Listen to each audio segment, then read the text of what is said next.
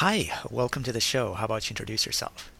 Hi, my name's Corey King. I'm the Chief Executive Artist at Zenfry and the creator of our first and newly released game, Clandestine Anomaly. Okay, and what's Clandestine Anomaly about? Uh, well, without giving out too much of the story, Clandestine Anomaly is essentially about you being tossed in to a sci-fi epic. Now, obviously, there's a lot of stories like that, but this is really about you, not another character. You actually start the game playing Clandestine Anomaly, which isn't this game. It's actually we start with a 16-bit menu, and when you go to press start, your phone is hacked by an alien ship who's crashing down, and his instruments have been fried, and they can't figure out where they're crashing, and you tell them where to crash. And you're not really supposed to be a part of this world. You're not, a part of the. There is a secret organization that knows about this, but you're not them. It's that the situation is so screwed up that they just had to hack any random device. And so throughout the whole game, they're actually not expecting much of you. You're sort of a normal human, but you sort of rise to the challenge as you face and are slowly revealed this growing alien war that is hidden all around us all the time, and which puts Earth into obviously a precarious position. And you sort of end up, hopefully, if you successfully get through the game, proving yourself to be, you know, more than they expected in terms of how powerful and awesome a human could be.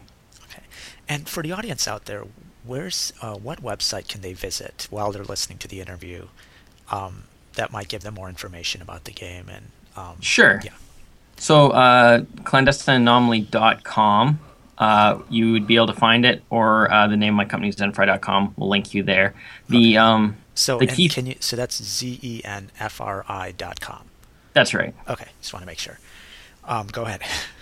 So with all this, we're saying it's about you and stuff like that. The Yeah. real sort of interesting features of the game is that it's an augmented reality GPS game. So when the ship is crashing at the start, you actually create a play space that's 2 kilometers by 2 kilometers to which the campaign procedurally generates, and you can play the game without ever moving. But if you want to, go in and have the most powerful abilities in the game, like call in airstrikes and things like that, you walk to those locations. So it has a tower defense element, but then there's this sort of almost first person AR element that is based on your location. So it's really about you and your neighborhood. Yeah, and so we did an interview about 2 years ago when you were starting this and getting, I think, trying to start a campaign on it and get funding and stuff like that. And what's changed since then in terms of your understanding and um, I guess your because it was an augmented reality game and you Mhm. just released it, right? Like so, just recently. So what's changed? Well, since the last we talked 2 years ago, a ton has changed. We did get funding for Yeah. one, and that helped us out. And then there was a long, painful learning process because, as I said, it was my first game. And to say that scope was an issue with the Yeah. initial ambition is kind of an understatement. Yeah. And then just learning all those other things too, like I do consider myself more of a storyteller than a businessman. But we ended up at one point having a 30-person team and Wow. a decent amount of funding, and then asking me and my wife, where we both consider ourselves artists and storytellers, to figure out how to both manage this thing as well as learn on the fly, not just game design, but Yeah. game design in this new space that no one has really explored before. And we did have help from some seasoned professionals, but I'm still a pretty headstrong guy and don't always listen to. I learn the hard way, even if people warn me against Yeah. it. But so I mean, there was a lot of learning involved. But what was fun about it is we were also learning,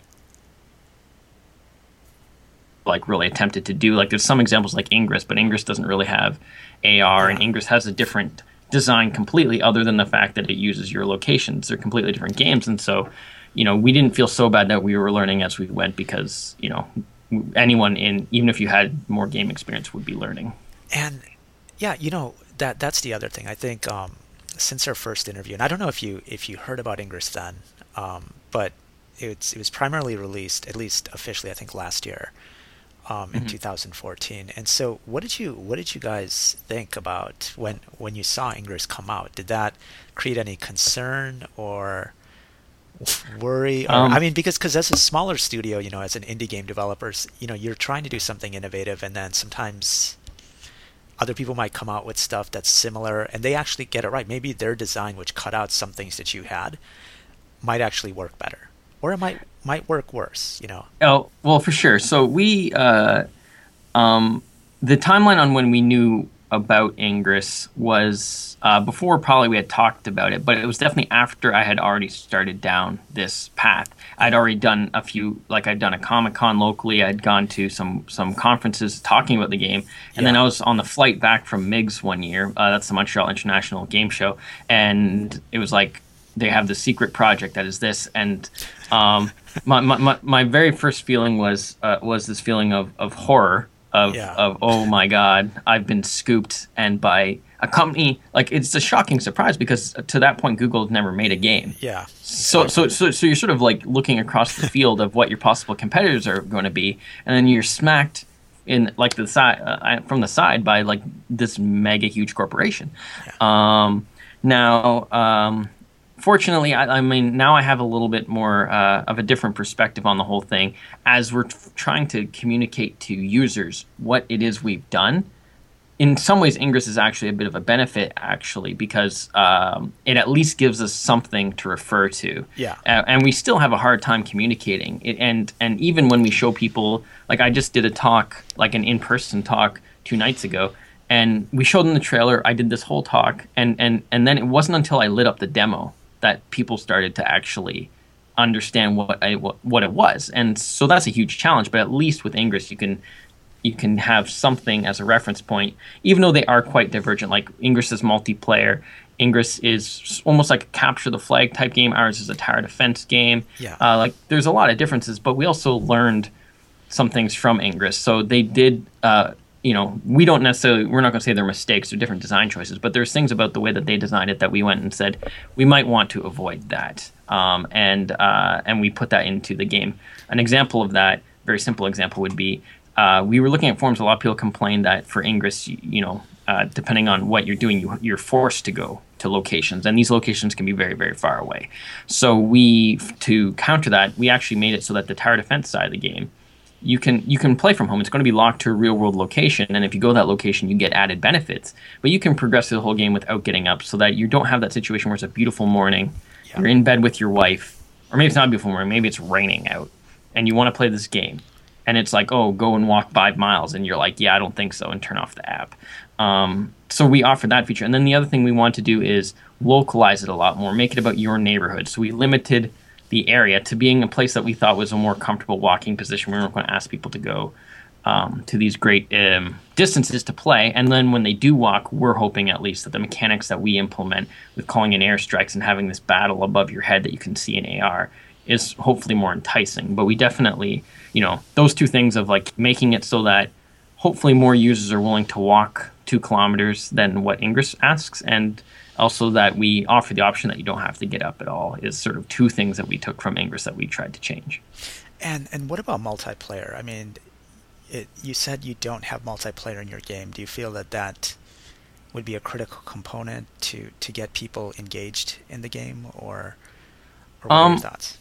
Well, I have a couple of thoughts. It's one of those things where multiplayer can be a big investment of time and resources, and if you can't get the, if our core mechanics don't work in the context that we built them, it's not going to make the game better to expand it out to multiplayer. So our feeling was we really wanted to get a core loop that felt very, very good, and if we're successful with that, and it seems that it's responsive, then we certainly do have intentions in the future to make a multiplayer version. But there's a couple hard barriers due to how we want the game to be that makes multiplayer a little bit more challenging than Google's. And one of those is that our game is very fast-paced. Like it's live action. It's not a turn-based game. It's something that happens very quick and is more visceral.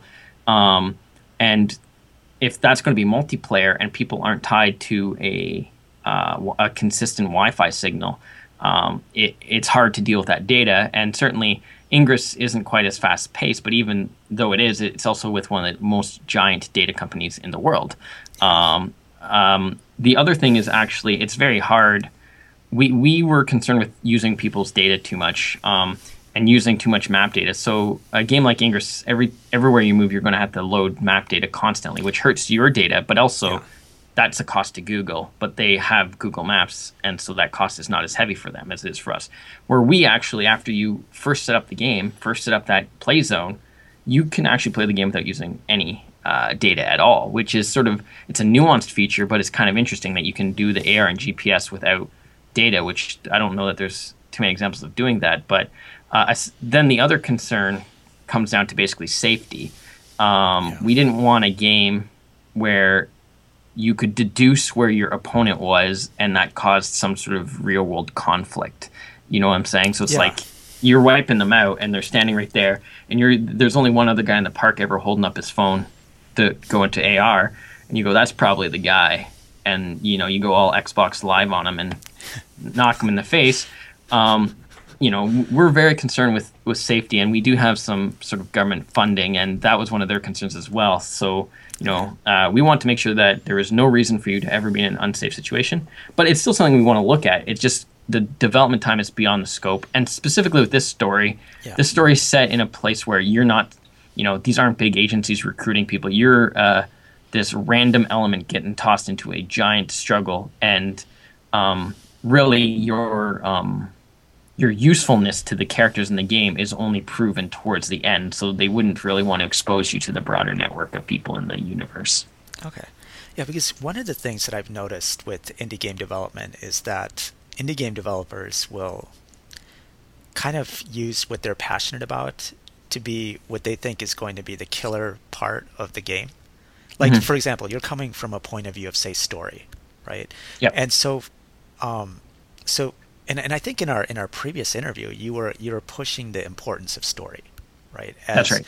As the differentiator. And then say someone who's a programmer might say, you know what, or someone who's passionate about retro programming, let's say retro like 8-bit programming, and they'll push that point of view of like 8-bit or side scrolling, or like these nuances that relate to their passion. And yet we look at the actual industry and the audience, and sometimes what they want is completely different than what any of our skill sets are. So for example, I mentioned multiplayer, and multiplayer requires a whole different skill set that isn't even necessarily related to storytelling. It isn't necessarily related to like 8-bit programming or side scrolling or even just one platform programming, right? Yeah. And yet people will not necessarily say, you know what, we're going to have to wipe out what we're passionate about and start with, like, say, multiplayer first. That's the core part of the DNA that's going to be needed for the game. And then another example is mobile, right? Like before mobile, there was console, and people would be like, well, we got to do console, like that's the silver bullet, console. Right, and then what happens is that there's people from outside the industry or outside who have that passion that actually resonates with what the audience wants. Like for example, they preferred mobile, so they made those mobile games, and that's what got traction. And then finally, the people in the industry catch on. And so my question is how do you balance working with your passions, right? Like in your case, storytelling, and what may be needed to actually make it a broad mainstream game. And I may be wrong on this, because look at Minecraft. The guy did not seem to care, right? And it worked. So there's but then again, and he pioneered in the same way you did. Like he kind of did something different where, and you guys are doing something different too. So maybe it's also the luck of finding something new that hits. Yeah, that hits. Like, and you were talking about it in the previous interviews, which was split up into two parts, but about how if you would get in early on a new area or a new genre or a new whatever, you could use an indie budget to actually win, which Minecraft proves the case. But yeah, so that's what I wanted to mention. It's like how do you balance? Sure. What if your passion isn't the primary thing that's going to actually make it necessarily work? Or is that's just luck of the draw? So there's a couple things in there, and so I'm going to try to decouple it. I do think games, and I said this last time, I do think like gaming is a medium that does not require story. The best Tetris and then Yeah. there's loose story like Mario, which is like save the princess, and you're like, well, it is technically a story, but not really. And I think that's perfectly fine. But I also do think that in the biggest IPs, Minecraft being an exception to this rule, but it's an exception to many rules. Yeah. Halo, Mass Effect, people got mad about Destiny. One of the chief complaints about Destiny was that the story was too delivered in a very obtuse way. I do feel like if you have all the other ingredients, I don't think it's the first and most important ingredient to an interactive form. But if you also add that, I think it helps mainstream it as long as it's a more mainstream story. Now, the emphasis on story did get not diminished in the project. It was still like I worked on it. We brought on the Gears of War 2 writer who helped make sure it was not necessarily more commercial, but that my idiosyncrasies of what I like weren't just there, and also just help. He's a pro, so he helped us make things tight and more focused. But overall, I eventually brought on other experienced people. There's a designer named Laurie Hyrep who worked on Warhammer Online and Dark Ages of Camelot and games like that, and has also done some tower defense games on mobile. And I'm a pretty hard guy to convince sometimes, but eventually she did break through with some of her ideas of how to sort of simplify the game or focus more on the hooks or help simplify it. And it's always trying to be that balance. Like I would say that hopefully, I feel like the mission didn't just become. I still think story will help make it more compelling, and story will help hopefully, if it's successful, drive the need and the reason for future versions of the game. But we basically said we want a tower defense game that is innovative on its own. If there's no AR, no story, we just want the tower defense element of the game to be unique and to be as awesome as possible. Okay, we also want that when you do go into AR, every single time you go in, it is also awesome, even though could be viewed, I guess, as an appendage. It isn't totally necessary, but it's something really awesome that we put a lot of work into. And also that if someone does follow the story, that is also solid. But the key thing is that tower defense gameplay, if it does or doesn't hold up, it became the main factor in the second half of development of, we got to a point where we had what we were internally aiming to be a gameplay build that seemed to not really have anything compelling in the gameplay department. Yeah. And that's where it really became, you just have that very sobering moment being like, this is terrible. And yeah, it has a story, but it's terrible. And we really went from that point on and heavily retweaked it and focused on gameplay. We even put up on the wall, I think everyone laughed because they all understood that you should focus on gameplay. So it was probably more for me than for the rest of the devs, but we put focus on gameplay up above, the main room where the guys work, and tried to drive that. And so, we put a lot of effort on this core gameplay loop, which we're calling it tower tactics because we don't think it's technically just tower defense. Tower defense is the most familiar term, but you have a base that you have to defend, but you can't just defend. There's actually an enemy base hidden in a fog of war that you have to find and destroy as well. And so it actually is like a race. And the path that they take, there is a path just like tower defense, but it's not revealed. It's hidden in the fog. So you got to use the path as clues to find the base, destroy them before they destroy you. And we're hoping that loop is strong enough and compelling enough and accessible enough. Now, we're not aiming for the Angry Birds audience. We are still aiming for more like gamers. But basically, a lot rides on that loop, which is kind of surprising because you can't sell. We're selling it off the AR, and we have to. Yeah. But we have found that when people start playing the tower defense, they're a little bit surprised that that's sort of more of what the game ends up being about. But well, why do you feel you need to sell it off the AR? Was there a point where you just said, look, if gameplay is the most important thing and AR is, augmented reality is going to be an additive component, do we really need it? Will the audience care? Well, I think when we do, there's this really difficult, and we have done focus tests. We've worked with sort of even university professors locally on like trying to really crack this problem, which is a couple of problems. One, most people don't know what AR is. Yeah. So like a lot of people don't know what it is.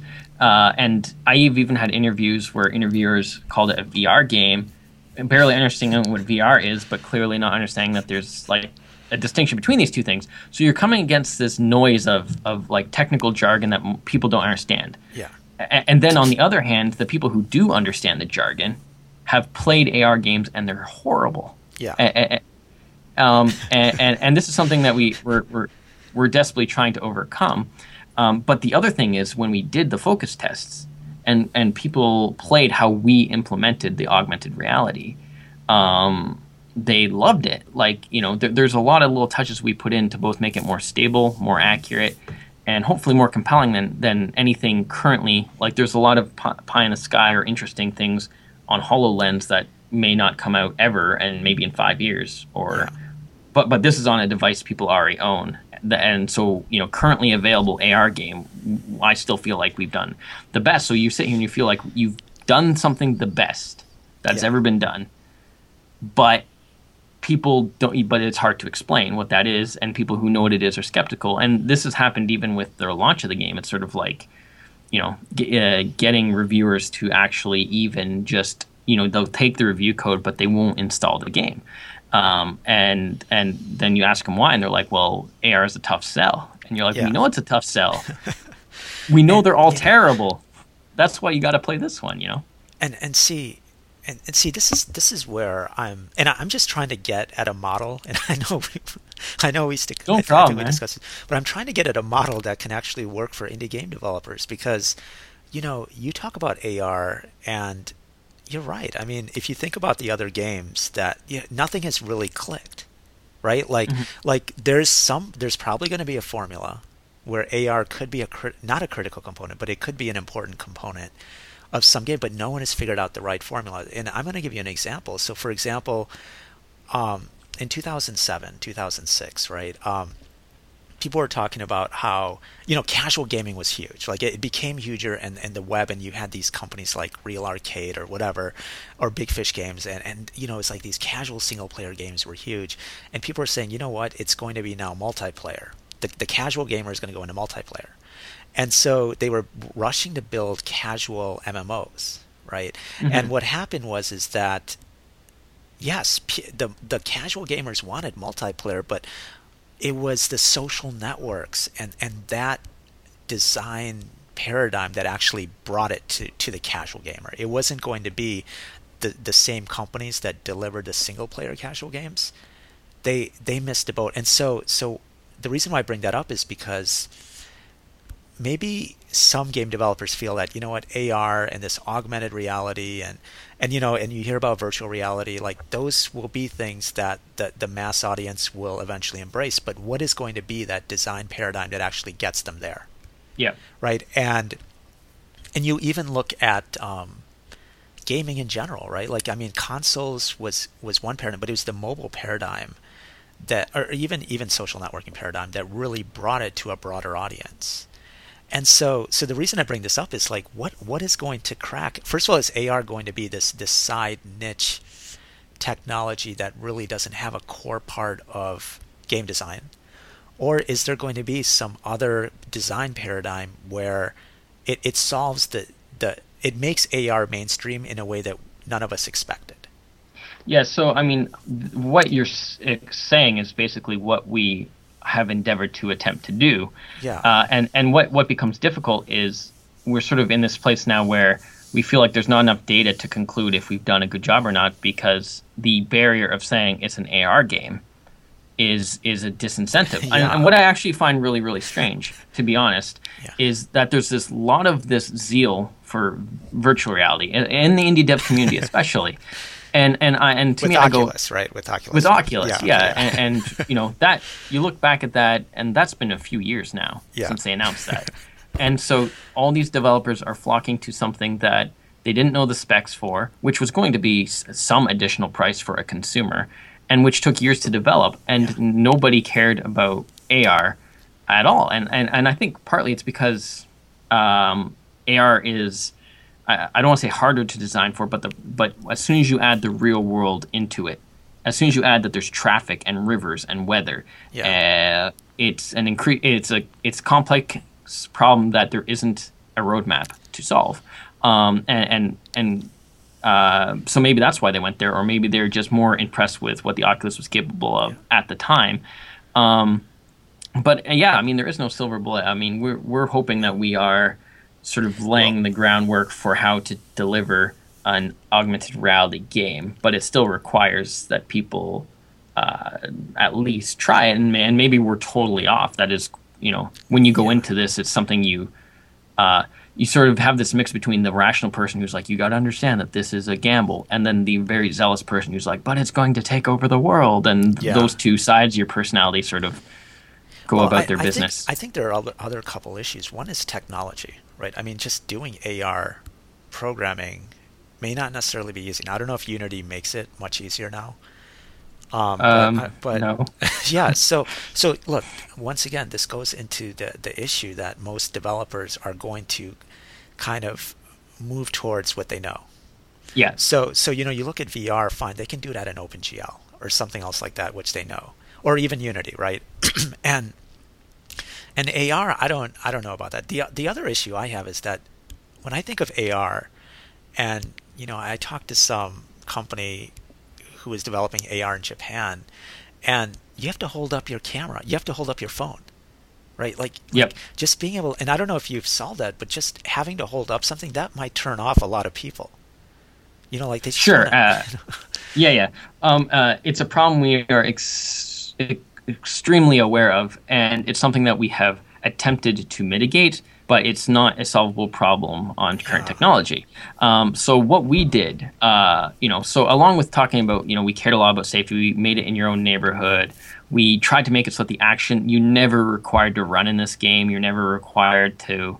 There's quite, and you have quite a. You're never going to be required to like pick up an item specifically at a specific location, and there's quite a lot of elasticity in as long as you're within 300 range of your level's base, you can use AR. So yeah, we've tried to take safety into concern. The other thing that was a huge thing is that social dynamic.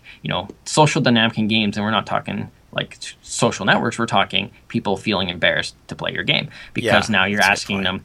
Connect is already kind of embarrassing, and you only play Connect games with like alone. Well, most people not at all, but alone or with your Yeah, most trusted friends. You're not going to go and like pick up a girl playing a Connect game yeah, because you'll look stupid.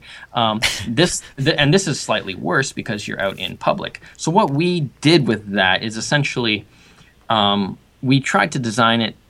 The whole design that you're a human using alien technology played through with the tower defense. That's why you have to build towers to reveal the enemy because your phone signal is not strong enough, so it needs things that boost its signal.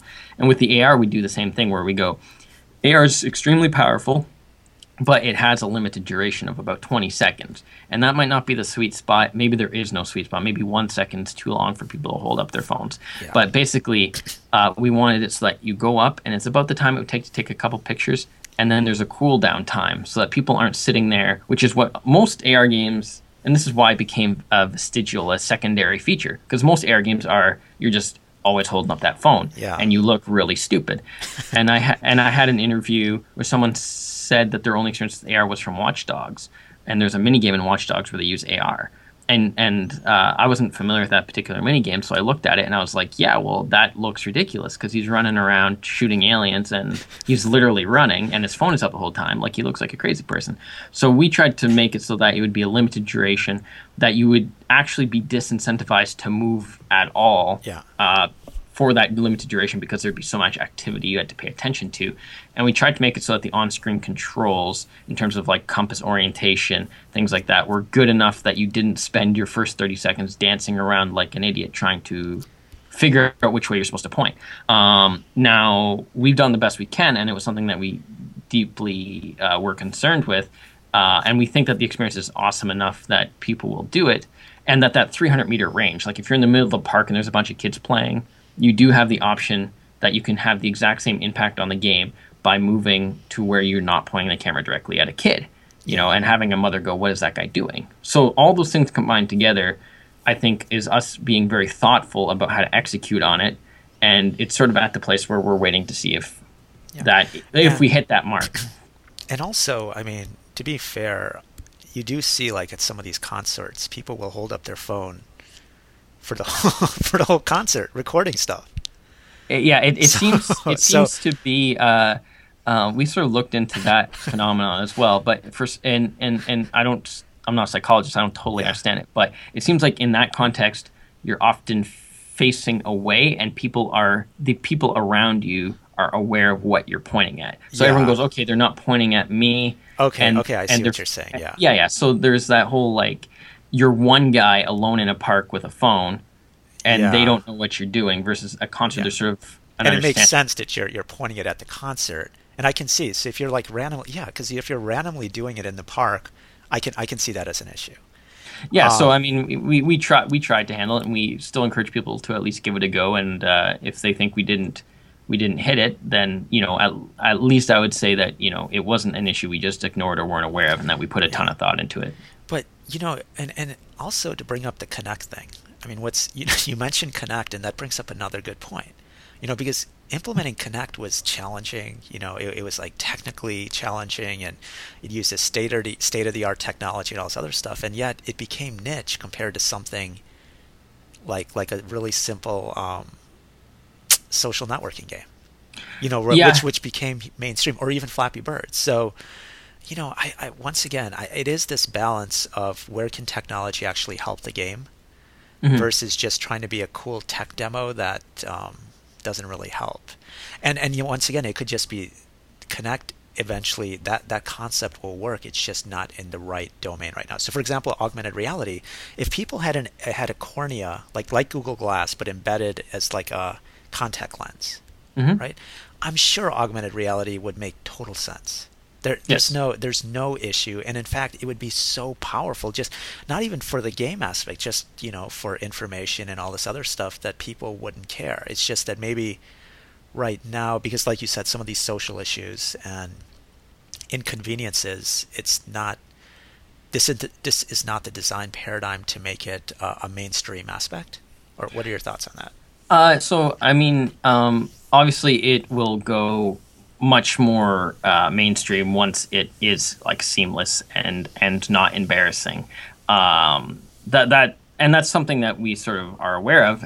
But it was that whole argument that I said before, which is like if we as an indie developer wait till that happens, Yeah, it's we're kind of like we're already starting to see HoloLens, and it's like, well, if that thing takes off and then they start making gears on HoloLens, like how could we ever compete? yeah, You'd have to go do like more traditional indie games, which are fine, but like you can't do that. Like we're going to make a giant epic first tier IP. It's going yeah, to be more like as to it being niche now. That's fine if it is. yeah, That's where we say for our game, hey, you only need to play the tower defense. Like there's nothing about this game that's forcing you to go outside at all. We almost hedged against exactly what you're talking about, but said, hey, but we still have the best AR available yeah, if you want it, and it's still very powerful. And how heavily, and you get a resource bonus for your because there's a unit upgrade system, and you have the most powerful ability. Is that sufficient incentive to get people to do it? And is that time limit that we put on it sufficient to mitigate those things? Like we hope so, but certainly once it's attached to your cornea, it will be even more prevalent. And then I think people won't question it. But I think it's the same as any medium. Like people say like these simple games are so popular, and I would say yeah, and the very simplistic, poorly written books are very popular. yeah, The most popular things, it's very hard to find that synergy between this thing is extremely innovative and interesting and complex, and it's popular. It does happen, yeah, but that is rare. Generally, the things that are popular, the reason they're simple is to make sure that even a mother who has never played games in her life can pick this up and pour $15 into it. yeah. Well, I Um, mean, I bring up these questions because it is worth thinking like, okay, mhm. can AR become huge on phones, or is there going to have to be another design system where it becomes mainstream? Like you can develop it on the phones, like you're getting your experience now on it, but will it require something in the future that because you've done it on the phones, you're prepared to leverage it when that next thing comes out? And that's kind of what happened with Angry Birds, right? Because that company did like 50 other games on mobile. Yep. Not on smartphones, right? But those other phones that were eventually evolving to smartphones, and then for whatever reason it finally took off, right? I mean, and part of that was just because maybe they had that mobile experience, and they understood that the value of smartphones compared to those other mobile phones, like in developing games for smartphones versus mobile phones. But the other thing is, it might even just be like, look, is it going to be this theme that actually works, or is it going to have to be something like bird watching, or like you do an augmented reality bird watching game, and that's where you're just holding your camera up a little and just taking pseudo photos of these imaginary birds or something. And that, I mean, so what I'm trying to figure out is would the theme actually make a huge difference in what'll work, or it's just that AR at this point for this mobile paradigm will have to be something that's additive, not the primary gameplay, but additive. So I do hope, obviously, that it's like not completely out of the ballpark of reason that it will work right now. Yeah. And that could be cognitive dissonance on my part. But No, I mean, when I say work, you know what? The mobile market's huge, and so I'm just trying to figure out. Look, can this become like what would it take to make an AR game that's as broadly heard of as Flappy Birds? That's what I'm thinking about. Yeah, Versus, but yeah, go ahead. Well, I think it will take, like, I don't think that this game will be as broadly popular, and I've never attempted to as Angry Birds, for instance.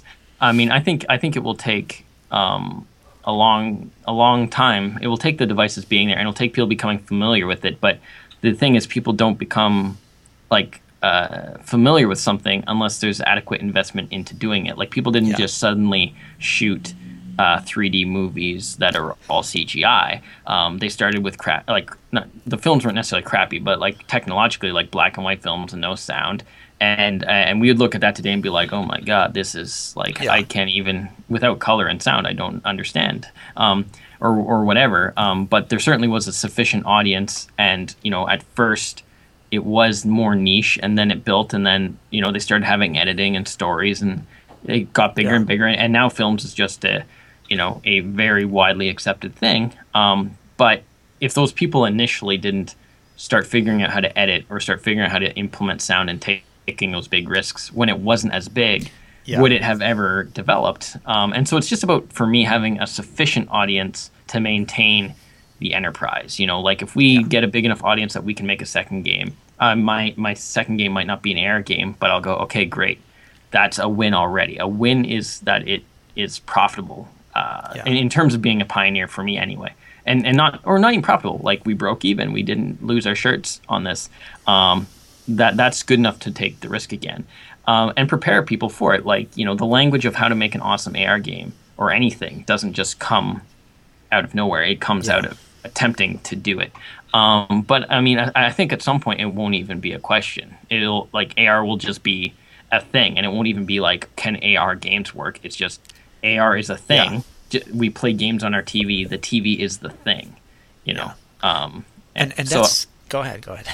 Well, so I think that will happen, and I think having a lot of ideas about it, because I mean, I can surely tell you that the breadth of the ideas we have for how to make awesome AR games is technically limited right now. Of course, in what we could do with Clandestine, even it was limited, but we want to be there and hope we made it work enough at this point that we can continue to pioneer forward, so that when it is there, we're the guys who know how to, like, just knock it out of the park. Yeah, and that's something I'm just reminded from our previous interviews, our interview, which is broken up into two parts, which was that it was that combination of, I think, story, but also leveraging new technology to kind of develop new IP. And I think we looked at you look at Star Wars.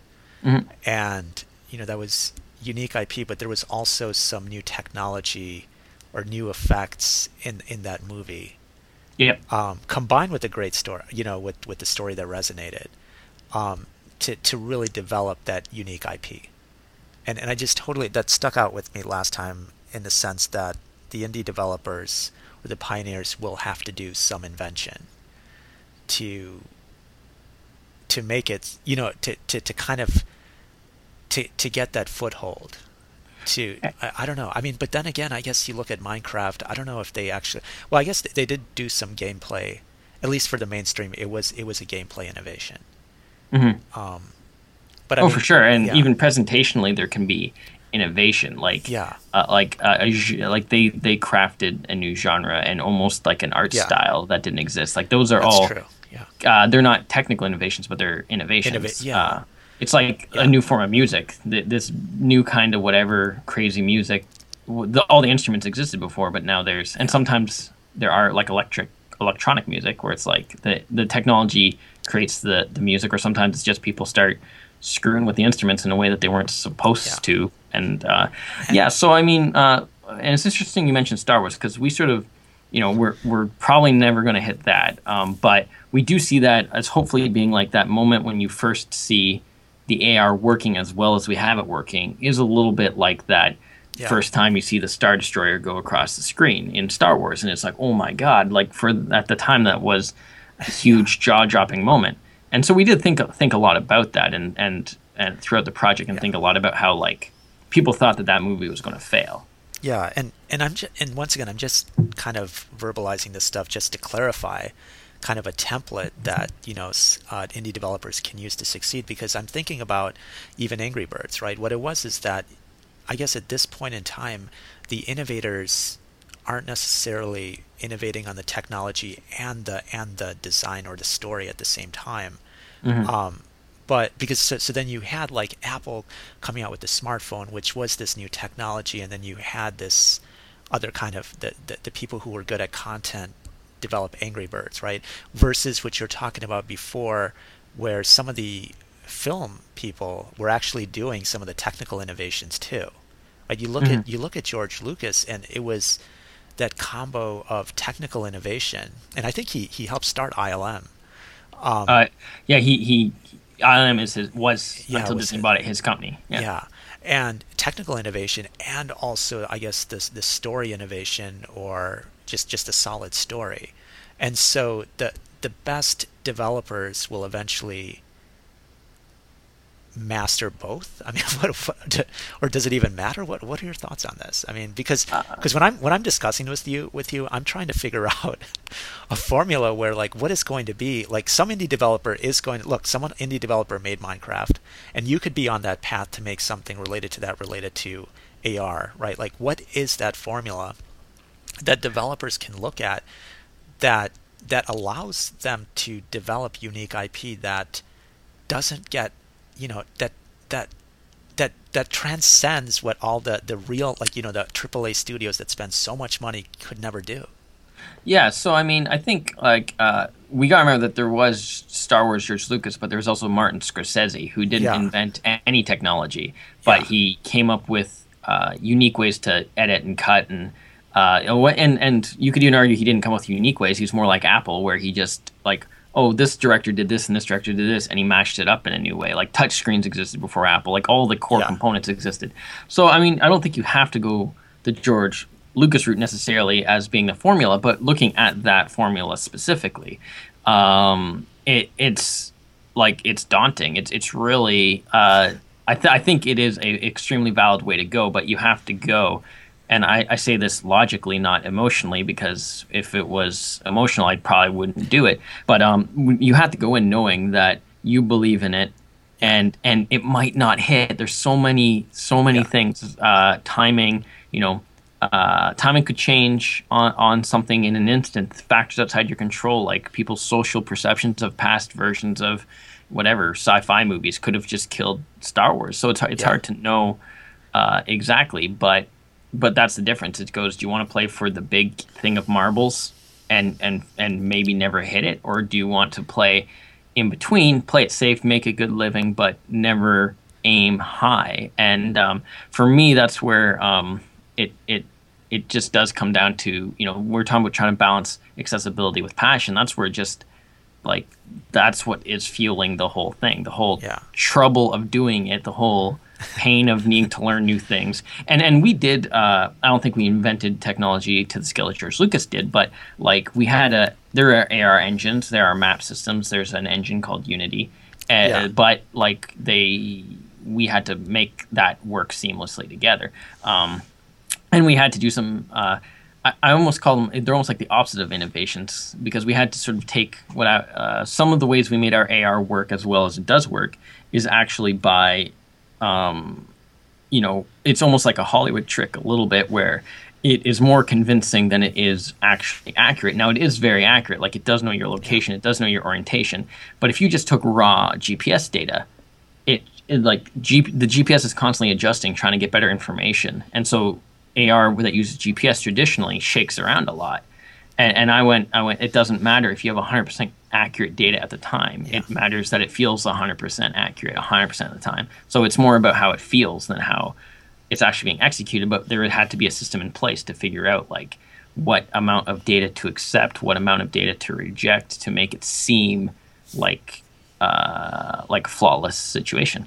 Yeah, I mean, I'm always sort of interested in that route, but I certainly think that you can um, have developers who never go mainstream, but who still have a large impact on the environment, who do, Yeah. more Well, look, non-technical but very imaginative, yeah. And like to be Fez. fair, I think George Lucas didn't think it was going to succeed, by the way. Like he did do the research. I was reading this article and he did do a lot of market research. It wasn't like, oh, I'm going to just do this crazy little thing in space. Like Yeah, he had a really clear understanding of what actually was going to work, and probably he did the research and other people didn't, and so they couldn't fathom why this would even work. And same with Titanic, right? I mean that's crazy. I don't know if you're familiar with the Titanic movie story about how it was like $200 million to develop. yep, I oh mean, yeah. that's pretty crazy. Like I could never. James Cameron has the record for constantly spending the most money ever on movies, Yeah, as well as then turning around and then making more than ever on yeah, movies. It's kind of insane how he pulls. He almost James Cameron almost took the George Lucas formula and yeah. then does it better.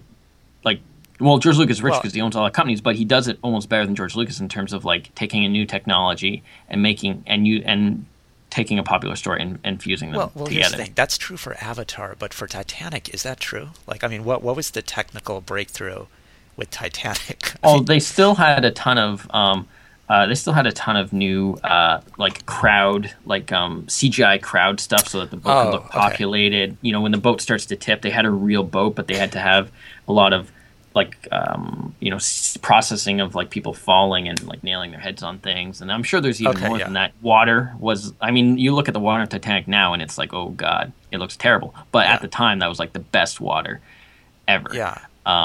But yeah, I mean, I would say it doesn't have that same shiny of like we came up with a new 3D camera. But I actually think that that was overstated on Avatar because there's other 3D movies. But Yeah, but I mean, it is at least in the movie domain. People do want something that's visually different or more compelling than what they've seen before. I mean, that can help. It isn't the only formula, but it seems to be a very powerful thing. I mean, Jurassic World just came out, but think about Jurassic Park, right? And mhm. that first movie was a huge hit. Part of it was people were just curious, how are these dinosaurs going to look, right? Like, and it was a good story too. It wasn't like a bad story. It was an amazing story, but that technology helped a lot.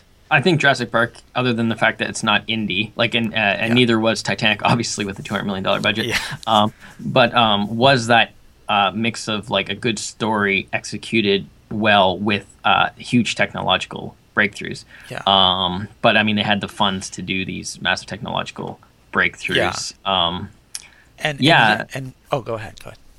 Oh no, I kind of didn't quite know where I was going, so it's okay. Okay. Well, I was going to segue then because sometimes the technological breakthrough isn't even necessarily in the product itself, but it's new marketing. And so you look at Flappy Birds, right? Like technologically, there's no breakthrough, right? But really, I don't know if you know how Flappy Birds took off, but he caught the wave of the YouTube reviewers, right? Mm. Like these Let's Play videos, and then you had PewDiePie covering it because it was on the App Store for 7 months before it finally took off, or 7 or 8 months, and then finally, boom, because of one person reviewing it, who's really now more people know about PewDiePie, but it became really successful. Are you looking at other marketing approaches to your game? See, well, like with that example, I don't know that that guy actually like strategically thought seven Oh yeah, months yeah, later, let's start hitting let's play people. Oh no, So he didn't. Actually, it was just like PewDiePie. it just happened. Yeah, exactly. And that's why people thought like, what did this guy like hack the App Store?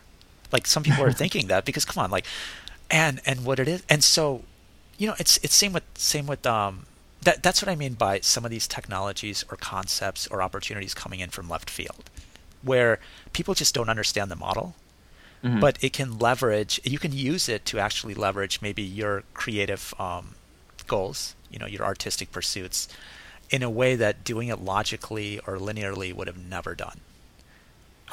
Go ahead.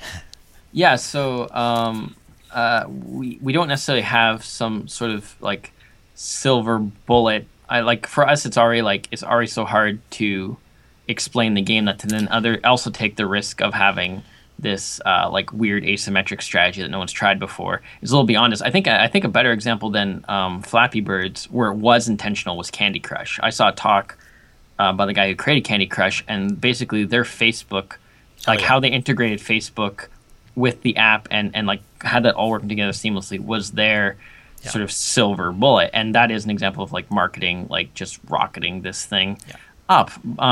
But yeah, I honestly hope that the novelty, which is a double-edged sword, right? Because yeah, if it's too, but my hope is that at some point enough people have played the game. If we actually did a good job, which it depends on having more people play it to tell us if we did do a good job. But if we do a good job, my hope is that is what takes off. And you can do some funny let's play videos because you have these situations that you were never asked to do before. But now let's play videos have become quite like commercialized. I know yeah, PewDiePie at least claims he hasn't commercialized, and that's like in terms of demanding money to do the game. He obviously makes a ton of money, but there are places we've already been sort of, hey, well, I'll do a let's play video if you give me $10,000, and it's like, well, geez, I don't know yeah. about It's not that. I gonna. mean, yeah, that's not going to work Yeah, really. Might as well just buy installs or something, yeah, at that point, which is also a bad. But yeah, I don't know. It's crazy, and it's crazy how, especially the mobile market, is so fast moving that marketing strategies yeah, can so easily start to dominate the store. Like free to play did it as well, right? Like, yeah, and we're going premium, and you're in this weird place where people ask you why is it premium? yeah. That's what I was going to ask actually, because your app right now, when I saw it was like it's $3.99, right? American, yeah. Yeah, okay. And yeah, what inspired you to go premium versus freemium? Well, a couple things. I hate freemium myself. Sure. So this might have come more from, not thinking rationally, but thinking emotionally. Look, people are buying paid games on the App Store, so it isn't. I know people. I know freemium gets a lot of exposure, but Yep. people are definitely buying paid games. Well, So for go. sure, for sure. And Yeah, I would say that in terms of, we always had it planned as a premium, and then while we were making the game, it went through this glut of being very few premium successes, and now it actually seems price point on average is actually going up on the App Store, yeah, which is great to see. For me, you know, we're considering trying a slightly different strategy on Android. Not that we're going to change the whole game or make it free to play and bug you every 10 minutes for some quarters, but to maybe make it free up until you've tried the AR or give you some sample. But now we went premium because we said for ourselves, we said we are offering an experience that we think is novel and new and legitimately different, and we think that is worth $4. It may be like, it's hard to value things, but you go like, and this game, like for me, who knows all of the maps, who knows exactly all the shortcuts and all the tricks, it takes me almost 3 hours to do a playthrough. No, and skipping the story, just like running through it. So on an average playthrough for most people, we don't quite know what that's going to be yet, but it's over 5 hours. yeah, It's over 5 hours, and that's not including walking time if you walk. And then we have this really, like I say, the best AR that has ever happened, and that to me is it's complicated to explain it to people what it is, but it should be a draw because it is so cutting edge. But then you hit the other side of saying, but if no one's had it, they don't know what it is. They might need a sample before they understand. And so, which is why we might go the paywall route on Android and give out the game for free up to a certain point early in the game and then say, okay, you understand it, now do you want it? But it comes to like also just like a certain level of, I don't want to say integrity, because I don't think free to play games are necessarily have no integrity, but I mean in terms of the vision that we want to have. You have these aliens trying to help you out, they're trying to get your help to help them, and then what they ask you narratively every for $5 each time. Like I care so much about the experience feeling authentic. Your phone is hacked, and we thought we were going to get rejected from the App Store because our hacking is a little bit realistic for about half a second, and we want it to be this authentic experience of like, it's really you, it's really your phone, this is really happening, you're augmenting real reality, and then to have it with a salesman on top of it would sully the experience. Yeah. And and that goes to another thing that I wanted to discuss and get your opinion on. You talk about integrity, and what is the balance between working with what the audience wants and just having this artistic integrity of like, this is the way it's going to be.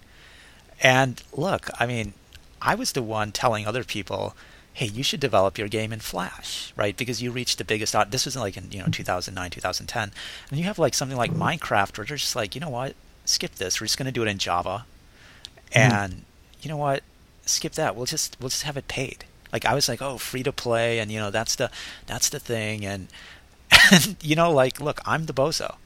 So what's the how do you actually deliver on integrity, like so that you become the exception versus having to follow or work with what the industry trends are? Well, I can give you my thoughts, but I can tell you as a caveat that I have no idea, and it's something I struggle with all the time. I'm trying to figure it out. That's why I'm asking. Well, I think it's a moving target, right? I think as soon as you figure out a formula, the next move is that formula, you get Clash of Clans and you get all the clones of Clash of Clans. And then the first couple come in and they succeed sort of together, but then it becomes saturated, and then you need a new trick. So I mean that's really hard. But for me, it comes down to like the logical sort of how you weigh it is the amount of trying to maintain an artistic vision is relative to how willing you are to not make a penny. And if you're okay not making a penny to do this artistic thing, then go for it. And if you want to bounce out in the middle, you can go for it. There's no right or wrong answer. It's really hard to spend 4 years of your life on a risk, and maybe it makes no money. But that's how the James Camerons are made, right? I mean, it's true. But the question is, how many guys out there tried it and you never hear about them because they're not James Cameron. You only hear about the successes, you don't hear about the failures, and you don't want to end up being one of those failures. Yeah. And it takes a certain amount of being delusional about your own abilities.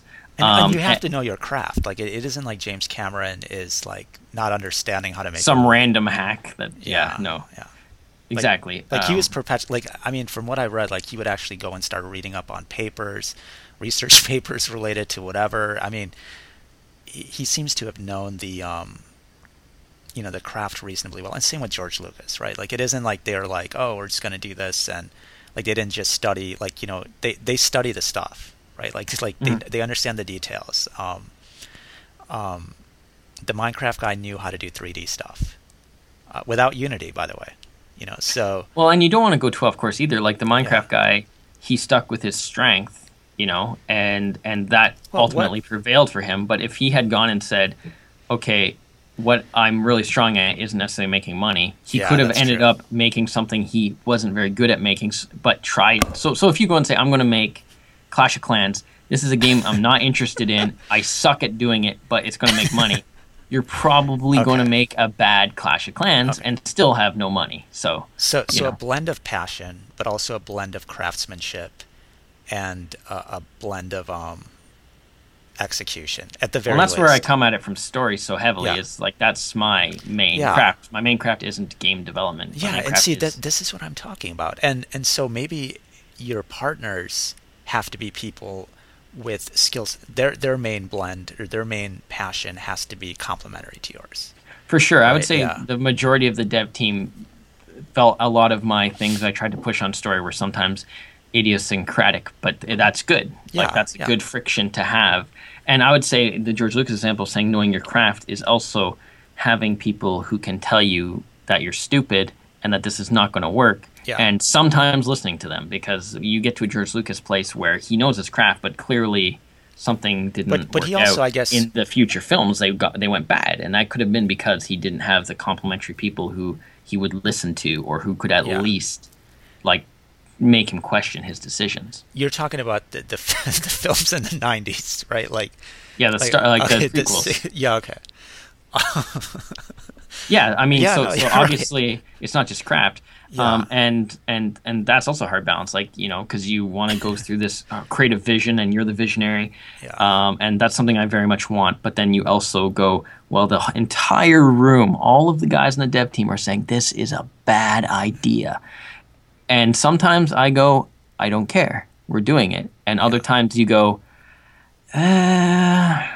you're probably you guys are probably right, or sometimes they yeah, convince you, and again that's a very hard, you can't say just choose every three to go no to. It's like yeah. it's gotta be a feeling thing. But I that's something I got better at. Like I became more open to. Not, I was always open to criticism, but I still just generally said no. Like okay, that's great, but no. But as we went on, I became more because again, like especially when we went to that focus on gameplay thing, I have no illusions that that is not my expertise. I sort of sculpted out the high level vision of what mechanics we had that I wanted to focus on, Yeah. and I didn't do the balancing on this game because I can't balance worth shit. And I didn't do, I did some of the map design, but but that became more collaborative because yeah, I'm not going to pretend I'm actually really a designer. Now, I don't know if you're familiar with the lean startup methodology, where you just kind of do stuff really quickly and release it. At Yeah. any time during your development, were you thinking about maybe doing side AR projects just to test out certain concepts, release them on the App Store just to get feedback, just to see responses? I think it's something that is very smart thing to do. There's two sort of general issues on this project. One, what I was wanting to execute on was a cohesive, like it was like the AR games don't work because they're not this large cohesive. Yeah, So in that way, it's like you can make a bunch of small things and they fail, but that's because that's what every other AR game has done. But the other problem was just how this, not problem, because we wouldn't have made the game without this, but the way that the game was funded uh, precluded that as being a possibility because we were funded to do this game, not to make some side projects. And could you? so we basically would have had to have been fraudulent with our funders. But we are now, our next game is, we're like probably partly because it took me 4 years. I'm like, there's no way I want to just jump on another big project. Yeah, But and it's not an AR game, but our next game is that we're currently working on. Not going to announce because I don't know if it's going to see the light of day. But is one of those lean, like let's just make something quick and fun, and yeah. could you have convinced your backers that that was a legitimate approach? Because one of the things that I've seen is that even if you have an amazing game, there's a lot of other dimensions to making that game a success that you have to understand. So even as simple as like, what are you going to put in that app store, right? Like what is the description, the screenshot, all these things that you Hmm. may not necessarily develop an instinct for because you can't iterate on that internally unless you've got product out there. And if you're taking a few years to develop that product, you're missing out on learnings on a lot of these other things that are also essential to your success, that you could get the learnings with your game design because you could keep on iterating internally. You didn't need Apple to approve every internal build you did. But for a lot of this stuff like App Store, placement, keywords, all these other things do need that external feedback loop. Well, I sort of see. We did do some focus testing. Obviously, that's relatively small. When it comes to the word ish, like the App Store text and things like that, that's partly an experiment that is now beginning. Yeah. That might be a bit late or whatever. But yeah, like there hasn't been a game that can really crack how to explain AR either. But we're sort of looking at the Yeah. data every day and remembering that Angry Birds took 6 months to be a success and that Yeah. Flappy Birds did, and going, and this is really hard for me, but going, this isn't going to necessarily be successful overnight, and trying to read the signals correctly and Yeah. hoping that you can Which figure it out. But yeah, I mean, we could have done it that way. We had people on the team who'd release games on app stores, but not necessarily AR games. okay. And yeah, I mean, we could have maybe done it that way, but we couldn't have gotten that money from our backers. The backer it's not like a normal investment thing. It's like a government program where they fund a project specifically. So I don't think we could have necessarily convinced them unless we had pitched it as multiple projects. But I can't. I also want to concede that I didn't try either to convince them. Which, and you talk about now that your game's out, there is going to be this duration where you're iterating and you're promoting it.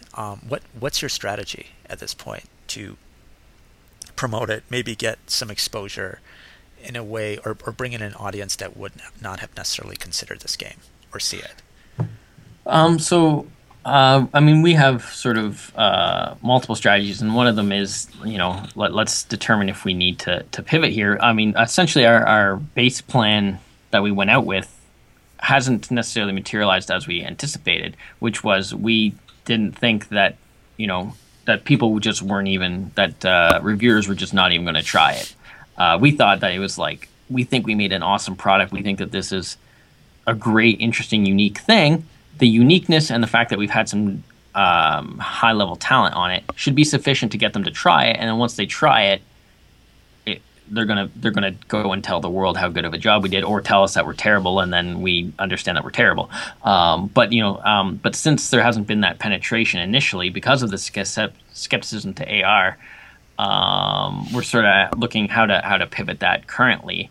But the long-term thing is actually to start addressing, we are initially trying to go for audiences who play Ingress or who are hardcore gamers or tower defense gamers. And then the secondary market is to eventually start focusing on not parents, but kids with parents, and selling it as a game that will get your kid out of the basement and playing outside. And that will hopefully help broaden it out. But it's that's sort of a second-tier strategy, and we're having to adjust our primary out-of-the-gate strategy. So, which is why I was talking about switching up how we sell the game on Android. Yeah, because of that. Did you think about even removing the concept or even mentioning AR and people just discover it, and it's just more about a tower defense game? What are your thoughts on that? Because tower defense, even casual gamers can relate to that, with the Plants vs Zombies, and that was relatively popular for that casual audience, and then you have the hardcore audience that also knows tower defense too. It's something that we're discussing right now as when you do sort of ad buys on Facebook, or you put out hits or you put out releases, you sort of can see what gets more hits. And so it's something that we might move to. I mean, it would be the hard part is, as an indie developer, you go, I'm releasing a tower defense game. That's probably not going to get, just saying that isn't going to get any traction either. And then are people going to feel, like it's hard to say, like, we're making a 3D movie, but people hate 3D, so let's just say it's a movie.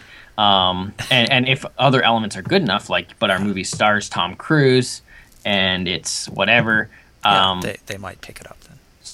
So I don't think that there's necessarily an easy formula, but we are definitely trying to emphasize some of the other thoughtful considerations, like it's a tower defense game that you can play straight through, but there is a risk that we're just mixing up the message. We're not going out and saying it's an AR game. It's an AR game, but you don't have to play the AR necessarily.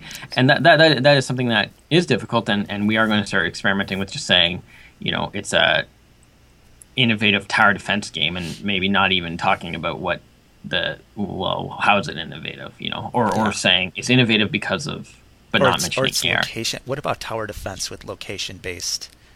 Does that? I mean, have you tried experiments with that? Because I don't even know if location-based will turn off people, even though it could add to the fun. But I think location-based is a bigger turnoff than AR, to be honest. Okay, yeah. I mean, because part of it is kind of like what we're discussing now is how do you communicate?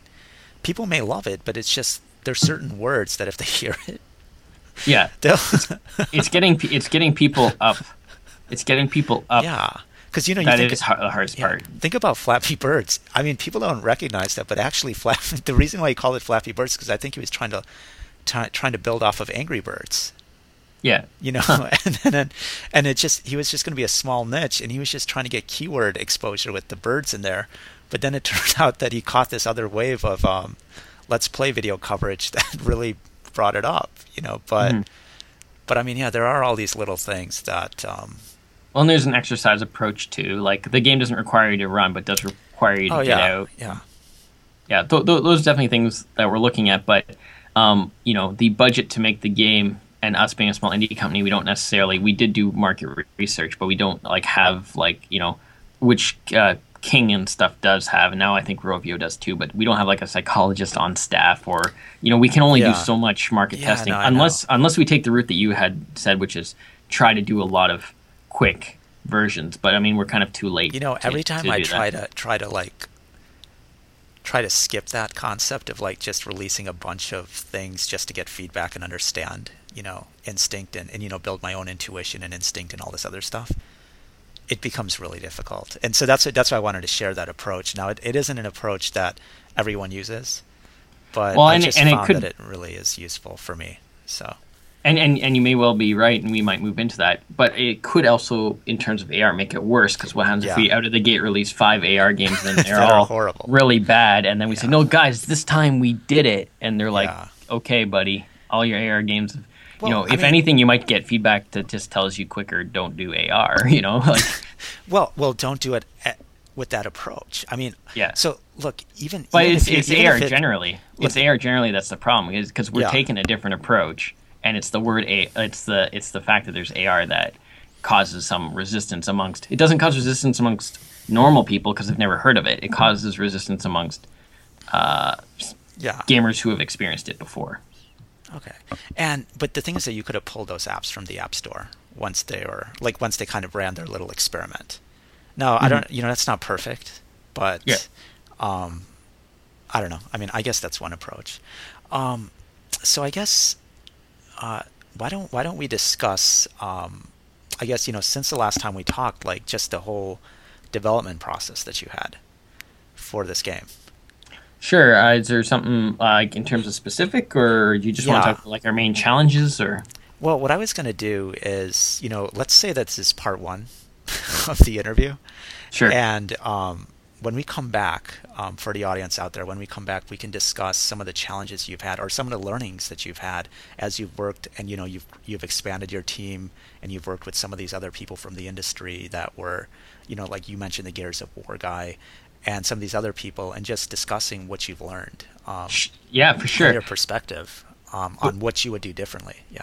Before we cut to the break, I do just want Yeah. to say one thing as a counter to the doing that just popped in my head to doing the doing a bunch of little things Yeah. quickly, which is the Apple approach, Yeah, I know. which, Look, I know. which is you sit behind the scenes and you try to perfect it. And I do feel with AR specifically, given that there was a lot of like there's every year you go to AR conferences and they say this year's going to be big and it's never quite there, and an AR game comes out and they're terrible, and so I don't know that I looking back would necessarily do it differently because you go the problem is that it needs to be Yeah. this fully thought out thing, but yeah we'll sort of talk about Yeah, no, what that I want to means. discuss. I want to figure out a policy.